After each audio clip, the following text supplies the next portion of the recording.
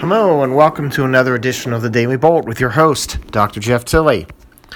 Today's topics: Paulette approaches Bermuda as a strong Category 1 hurricane. Sally to strengthen also. Sit back and relax and enjoy this episode of the Daily Bolt.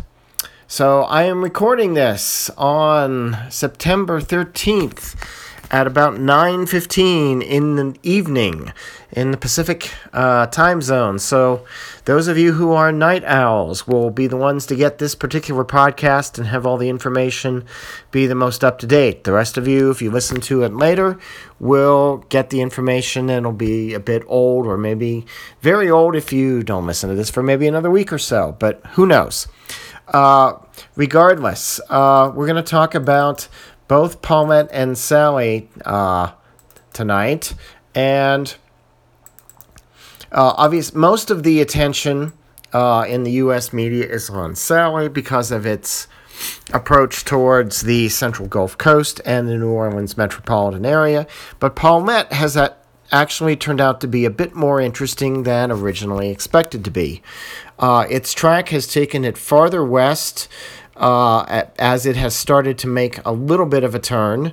It is still moving right now towards the northwest at about 13 miles per hour. It is a strong Category 1 hurricane with winds of 85 miles an hour and is currently located about 75 miles southeast of Bermuda, and it's moving directly towards Bermuda at this particular point. So Bermuda is going to probably get a direct hit from Paulette, which was not expected earlier in the week. It was expected that Paulette would start its recurvature up to the north and then to the northeast across the central Atlantic and give Bermuda something of a wide pass. But Paulette has traveled much farther west than was forecast several days ago. And as a result, now Bermuda is under the gun.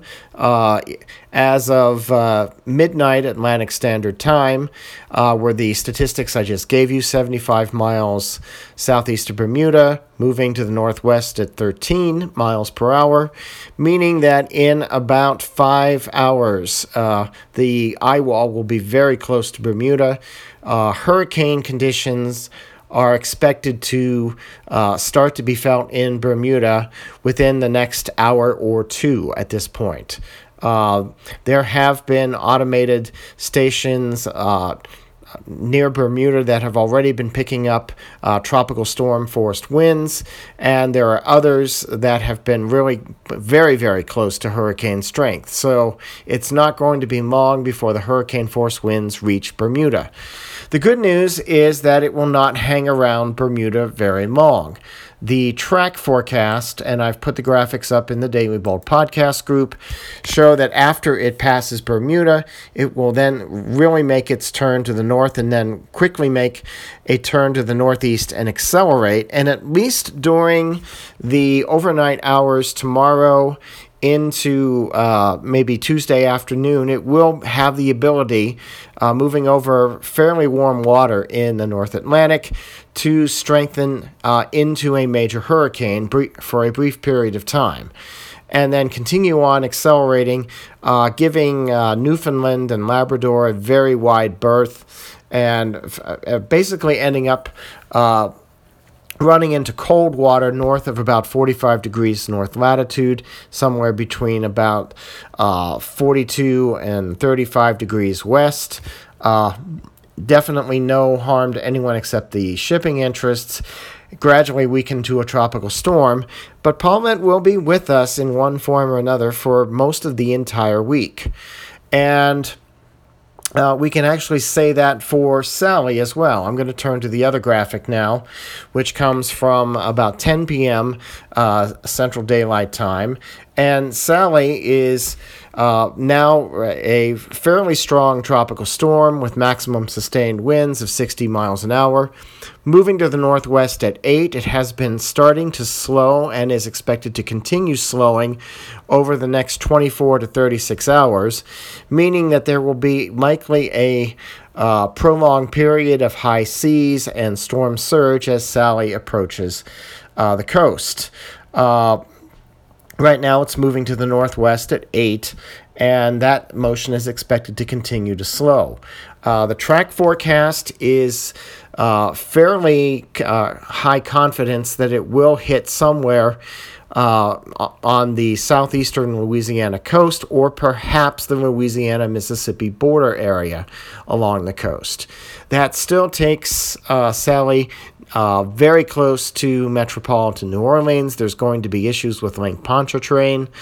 And certainly the state of emergency that the governor of Louisiana has declared, particularly focusing on southeastern Louisiana and the New Orleans metropolitan area, is warranted given the past history of tropical storms that have made close to or direct hits on New Orleans itself.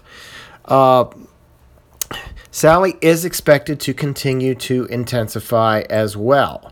This is something that, has been expected and anticipated. And Sally looks like it will perhaps reach Category 2 status before landfall. And as you can see from the graphic, landfall is going to be sometime during the day on Tuesday. Depending exactly on the track, it might skirt the southeastern Louisiana coast for some time and then come ashore closer to the Mississippi border, or it may proceed a little bit farther west and make landfall very, very close to New Orleans itself. This is going to be an event which is since it's going to be dragging out, the storm surge is going to be the problem because it's going to be a prolonged one. It's going to last for quite a lot of time. Some of this area has still not totally recovered from the effects of Marco, and unfortunately, a prolonged storm surge is only going to make some of those conditions worse.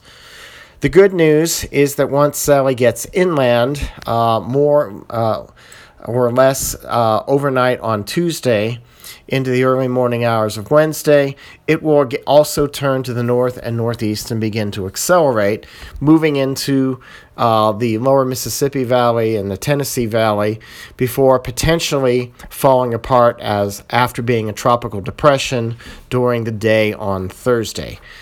We will keep you posted on both of these storms, particularly Sally, over the next 24 to 36 hours, as well as keep you updated on the continuing fire situation in the West, the continuing poor air quality in the West. It was yet another day of poor air quality where I live and through much of the western U.S.